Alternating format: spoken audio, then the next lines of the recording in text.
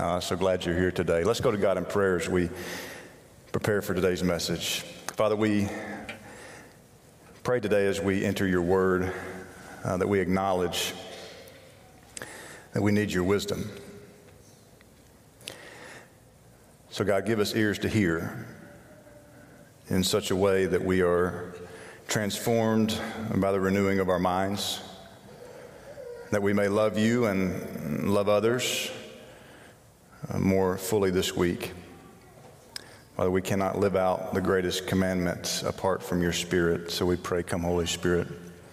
In Jesus' name, amen. If you have your Bibles, please be opening to Matthew chapter 5. Matthew chapter 5. Today's teaching will be hard for some, maybe for most. How's that for an introduction? Aren't you glad that you came to church today to hear this message? As many of you know, each July I take a little time away to just have a bit of a brief sabbatical of sorts. And it has become just an enriching rhythm of my ministry. And it's a blessing, I hope, for you that you get to hear from some different perspectives for a few weeks. And I step aside from the pulpit realizing that, this is not, my permanent home right here forever and ever. If I got hit by a bus tomorrow, then, you guys would probably be sad for a little while, and then you'd have somebody else through here. And that's just the reality. And I don't say that crassly. I'm grateful to be here. But what it does for me every year, what that sabbatical time does, it allows me to just recenter, allows me to refocus. And there's certainly some time of reflection. There's time of relaxation. But every year, and I've done this for about 7 or 8 years now, and every year, God will just impress upon me some truth. He'll impress upon me something that is going on inside of me that needs attention, that needs the hand of the potter to continue to mold the clay, if you hear what I'm saying. And this happens every year, and this year was no exception. This year, there were certain truths that God impressed upon me during that time, and I'm so grateful for the gift of that space for Him to do that. And one of those truths became clearer as I listened to and read author Pete Scazzero, who served as a pastor for 26 years, now serves in a ministry called Emotionally Healthy Discipleship. And here's what Pete says in his book, The Emotionally Healthy Leader. He says, too much of contemporary church culture is characterized by a false niceness and superficiality. We view conflict as a sign that something is wrong, so we do whatever we can to avoid it. We prefer to ignore difficult issues and settle for a false peace, hoping that our difficulties will somehow disappear on their own. They don't. Now, I'm convinced that we could spend the rest of this year on this topic. I'm convinced that we could spend the next several months unpacking the meaning of what we just read. And as we search the scriptures and we look at, okay, where does this topic surface in the scriptures? Where does this topic surface, and particularly in the life of Jesus? And throughout this series, World Game Changer, here's what we've been doing. We've been asking the question, what does it mean? What does it look like to live as a citizen in the kingdom of God? What implications does that have in our life to live as a citizen of God's kingdom, not man's kingdom that Sean referenced during his communion thoughts? And so you can see that we've been walking through this for several weeks now. Even last week when we were in John chapter 3, where Jesus said, he's telling Nicodemus, you cannot see the kingdom of God unless you're born again. Unless there's a spiritual rebirth that happens inside of you, you cannot even see the kingdom of God. And today I want to consider the difference between false peacemaking that leads to pretending versus the kingdom peacemaking that Jesus taught that leads to real peace. And here's why I believe this is so important. It's because this has implications in all arenas of our life. Stick with me. I mean, if you're a college student, if you're a student, if you're an adult, this has implications everywhere. This has implications in our homes. This has implications in our workplaces. This has implications at school and in our neighborhoods. Somebody say HOA. This has implications in all areas of our life, and this has implications in the church of Jesus Christ. And that is one of the things I want to focus on today. But before we get to Matthew chapter 5 and Matthew chapter 9, Jesus says this really curious phrase. And it's not going to be the crux of our message today, but I want to point you to this phrase because it resonates with me. He's quoting from the Old Testament book of Hosea, and what he says is, I desire mercy, not sacrifice. But the phrase right before that, Jesus says, go and learn what this means. Why am I telling you this? Because this is a message that I have not perfected. This is a message that I am going to have to leave here today, and I'm inviting all of us to go and learn what this means. I'm inviting us to go on a journey together to go and learn what this means, meaning this is an area in which I'm learning. So Matthew chapter 5. Now when Jesus saw the crowds, he went up on a mountainside and sat down. His disciples came to him, and he began to teach them. He said, blessed are the poor in spirit, for theirs is the kingdom of heaven.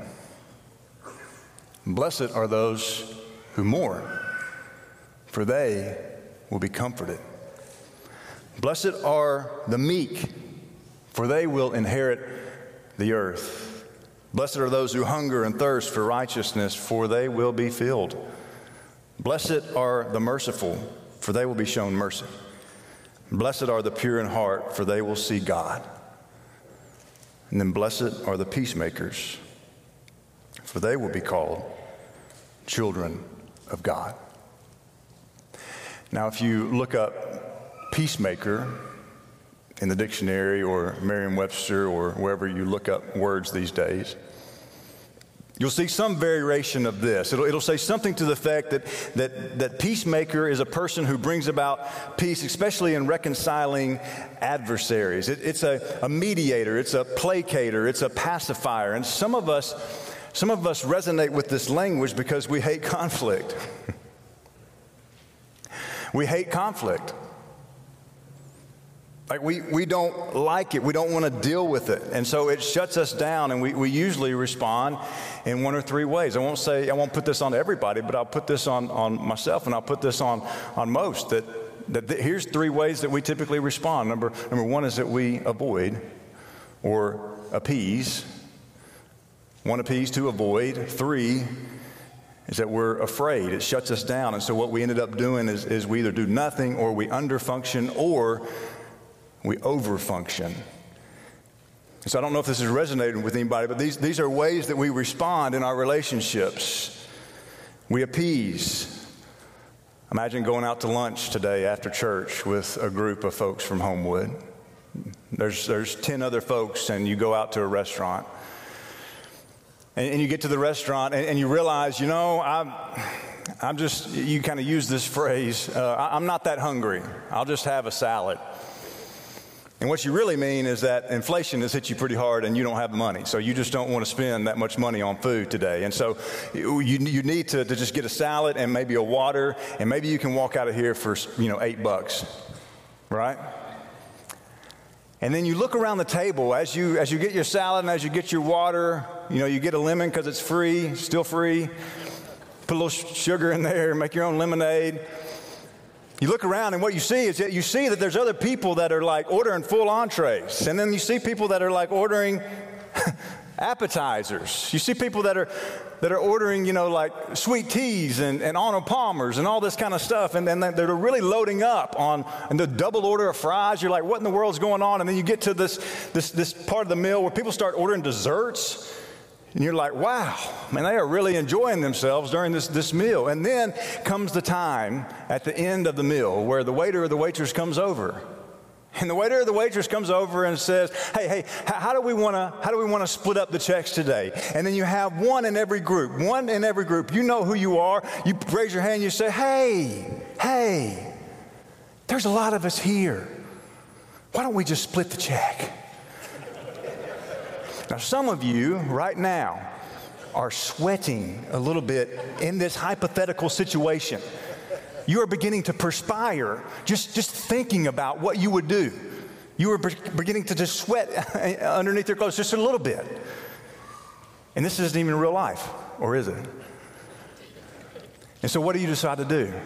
Well, they bring the check out, and then the mathematician of the group comes up with the number and says, okay, it'll be $23 per person. And you're like, what? $23 per person? I'm never going out with those Homewood people again. They're killing me, Smalls. They're killing me. What do? We appease. Because the thought of disrupting the peace, the thought of entering into conflict in this situation just paralyzes us. We appease. Or maybe we avoid. We just avoid people, or we avoid a situation. And sometimes, yes, that may be necessary, but often when we avoid, we become a false peacemaker. And when we're afraid, or we let fear be our guide, which causes us to underfunction or overfunction, you guessed it, false peace. So here's what I want us to get at today. That what is true of Jesus' words must also be true of Jesus' life. Are you tracking with me?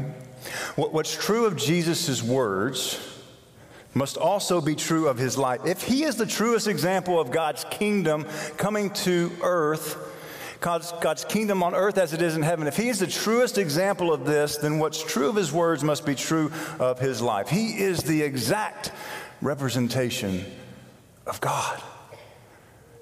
We just studied this a few months ago in the book of Hebrews, chapter 1, the exact representation. He's perfect. So he defines true peacemaking by his life, not us. In Luke 2, verse 14, the great company of angels declares at Jesus' birth, we just sang all is well a moment ago, that glory to God in the highest heavens, and on earth peace to those on whom his favor rests. And in John 14:27, Jesus says, peace I leave with you. My peace I give you. I don't give to you as the world gives. Do not let your hearts be troubled, and do not be afraid. And then we get a few chapters past the Sermon on the Mount. The Sermon on the Mount, Matthew 5, 6, and 7. We get a few chapters past the Sermon on the Mount, still in the Gospel of Matthew. In Matthew chapter 10, and we read these words from Jesus. Do not suppose that I have come to bring peace to the earth. I did not come to bring peace, but a sword. For I have come to turn, he quotes Micah 7, a man against his father, a daughter against her mother, a daughter-in-law against her mother-in-law. A man's enemies will be the members of his own household. I mean, wouldn't this be a great Mother's Day sermon? I mean, can you see me coming in here on Mother's Day and say, okay, Matthew chapter 10, verse 34, here we go. Happy Mother's Day. What's Jesus doing here? I mean, what's he saying? What in the world is going on? I mean, we just sang that, you are the Prince of Peace. In Matthew chapter 10, Jesus sends out his 12 disciples. What does he tell them? Proclaim that the kingdom of heaven has come near. That's what he tells his disciples. And if the home is deserving, let your peace rest on it. If it's not, let your peace return to you. I'm sending you out like sheep among wolves. Don't be afraid, because when you're not sure what to say, the Spirit of God will speak through you. And then he says, don't suppose I've come to bring peace but a sword. What's Jesus saying? I want us to think about this thought, that peacemaking is an essential part of the kingdom life. But the way to peace is not the way of avoidance of conflict. Jesus did not come to appease. He did not come to avoid difficult conversations and difficult people. He did not come to avoid suffering. He became the suffering servant. And so the mission of his disciples to establish God's peaceful rule often comes through sharing in the Jesus way, having the same attitude of Christ. In the late 6th century BC, the prophet Jeremiah condemned the leaders of God's people for tolerating a false peace and a false security. To Jeremiah 6:14, they dress the wound of my people as though it were not serious. Peace, peace, they say, when there is no peace. So one of the questions that I want us to consider as we go and learn what this means is how might we engage others this week as a true peacemaker rather than a false one?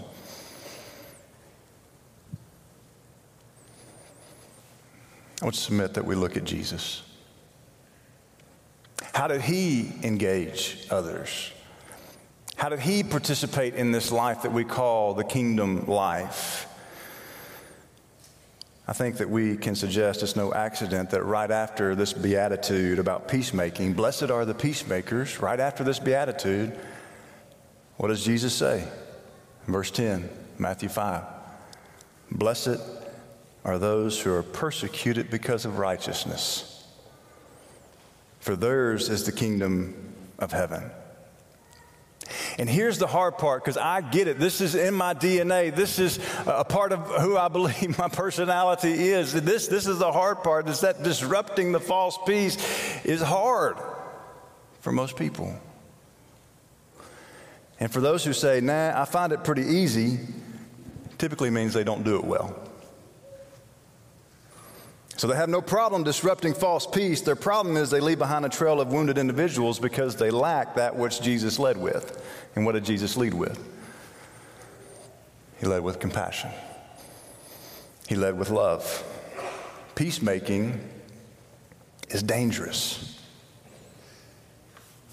This is a hard teaching. Like the worst thing that you could do is run out of here and start trying to disrupt false peace like some kind of crusader. You know, finally the preacher has given me some permission. You're a jerk, and I always thought you were a jerk.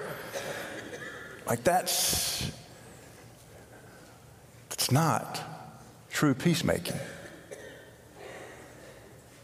So here's a few really practical ways I believe that we can step toward disrupting false peace as we follow the true Prince of Peace. One is this, is that being a true peacemaker flows out of a heart of love. Not anger, not rage. Being a true peacemaker flows out of a heart of love. I mean, just think about the Beatitudes that we just read in Matthew 5.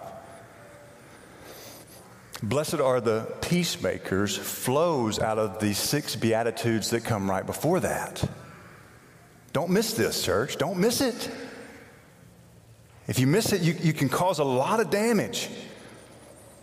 It flows out of this reality that blessed are the poor in spirit, blessed are those who mourn, blessed are the meek, blessed are those who hunger and they thirst after righteousness, blessed are the merciful, blessed are the pure in heart. This is what peacemaking flows out of. Number 2 is that you can't have lies and have true peace. You can't have lies and have true peace. So, I want you to be honest before the Lord. You don't have to tell me. I want you to be honest before the Lord. What area in your life are you a false peacemaker? Is it in your home? Is it at work? Is it at school? Is it in your small group? What area are you appeasing? What area are you avoiding? What area of your life are you afraid? Or you may be afraid of what others think, or you may be afraid of what. And I want you to catch this. Students, these are truths that I wish I would have learned at your age. I wish I would have learned what it meant. Go and learn what this means. Blessed are the peacemakers, for they shall be children of God. That the way that they go about making peace is the image-bearing nature of God, children of God. And notice what Jesus doesn't say. Jesus doesn't say, blessed are the peace lovers. I love me some peace. Just ask my family. I love me some peace. I like quiet. I like peace. I'm an introvert in a lot of ways. I love me some peace. But Jesus doesn't say, blessed are the peace lovers. Blessed are the peace wanters. I want peace. I mean, it's like every Miss USA pageant. What are you going to do? I'm going to bring peace on earth. You know, that's what I want. They won't let me enter those contests, but that's what I want. I want peace. Jesus doesn't say, blessed are the peace lovers. Blessed are the peace wanters. He says, blessed are the peacemakers. Number 3 is that we invite God to transform our false peacemaking into true peacemaking. That may be the first and wisest step for all of us.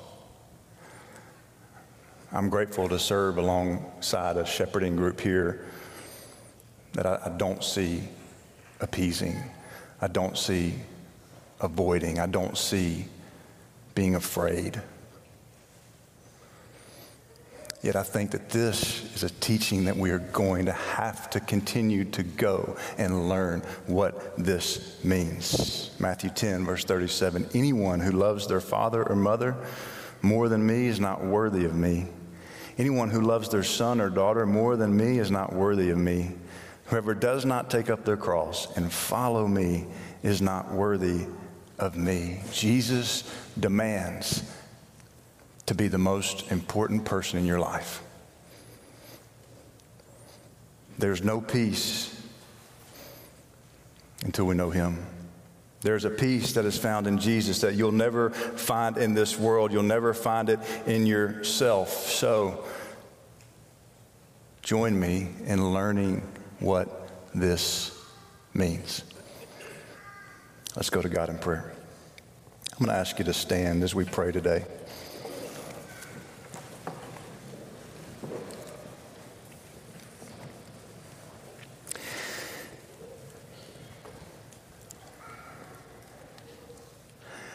Our Father in heaven, hallowed be your name.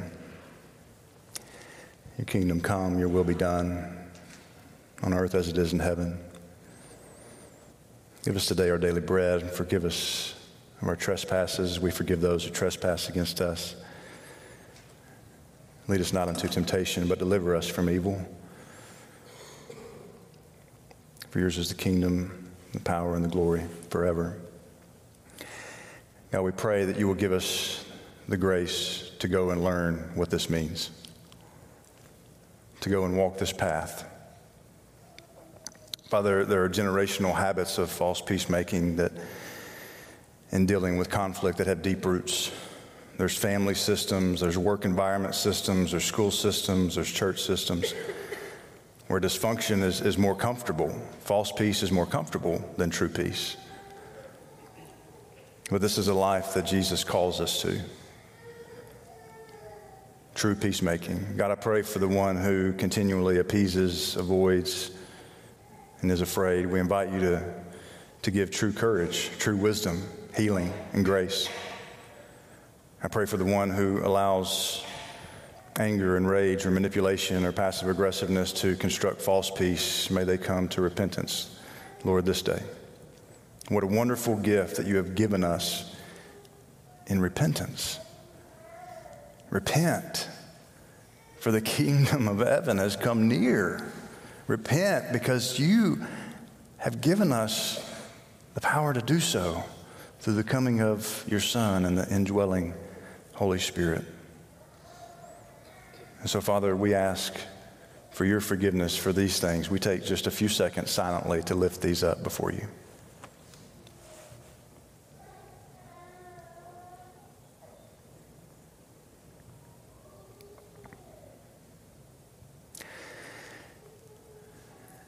And Father, may we not leave this place defeated. May we not leave this place discouraged. May we leave more in tune with your will for our lives. And so as we sing these words in just a moment, my sin, oh, the bliss of this glorious thought, my sin, not in part, but the whole, is nailed to the cross, and I bear it no more. Praise the Lord, it is well with my soul. God, I pray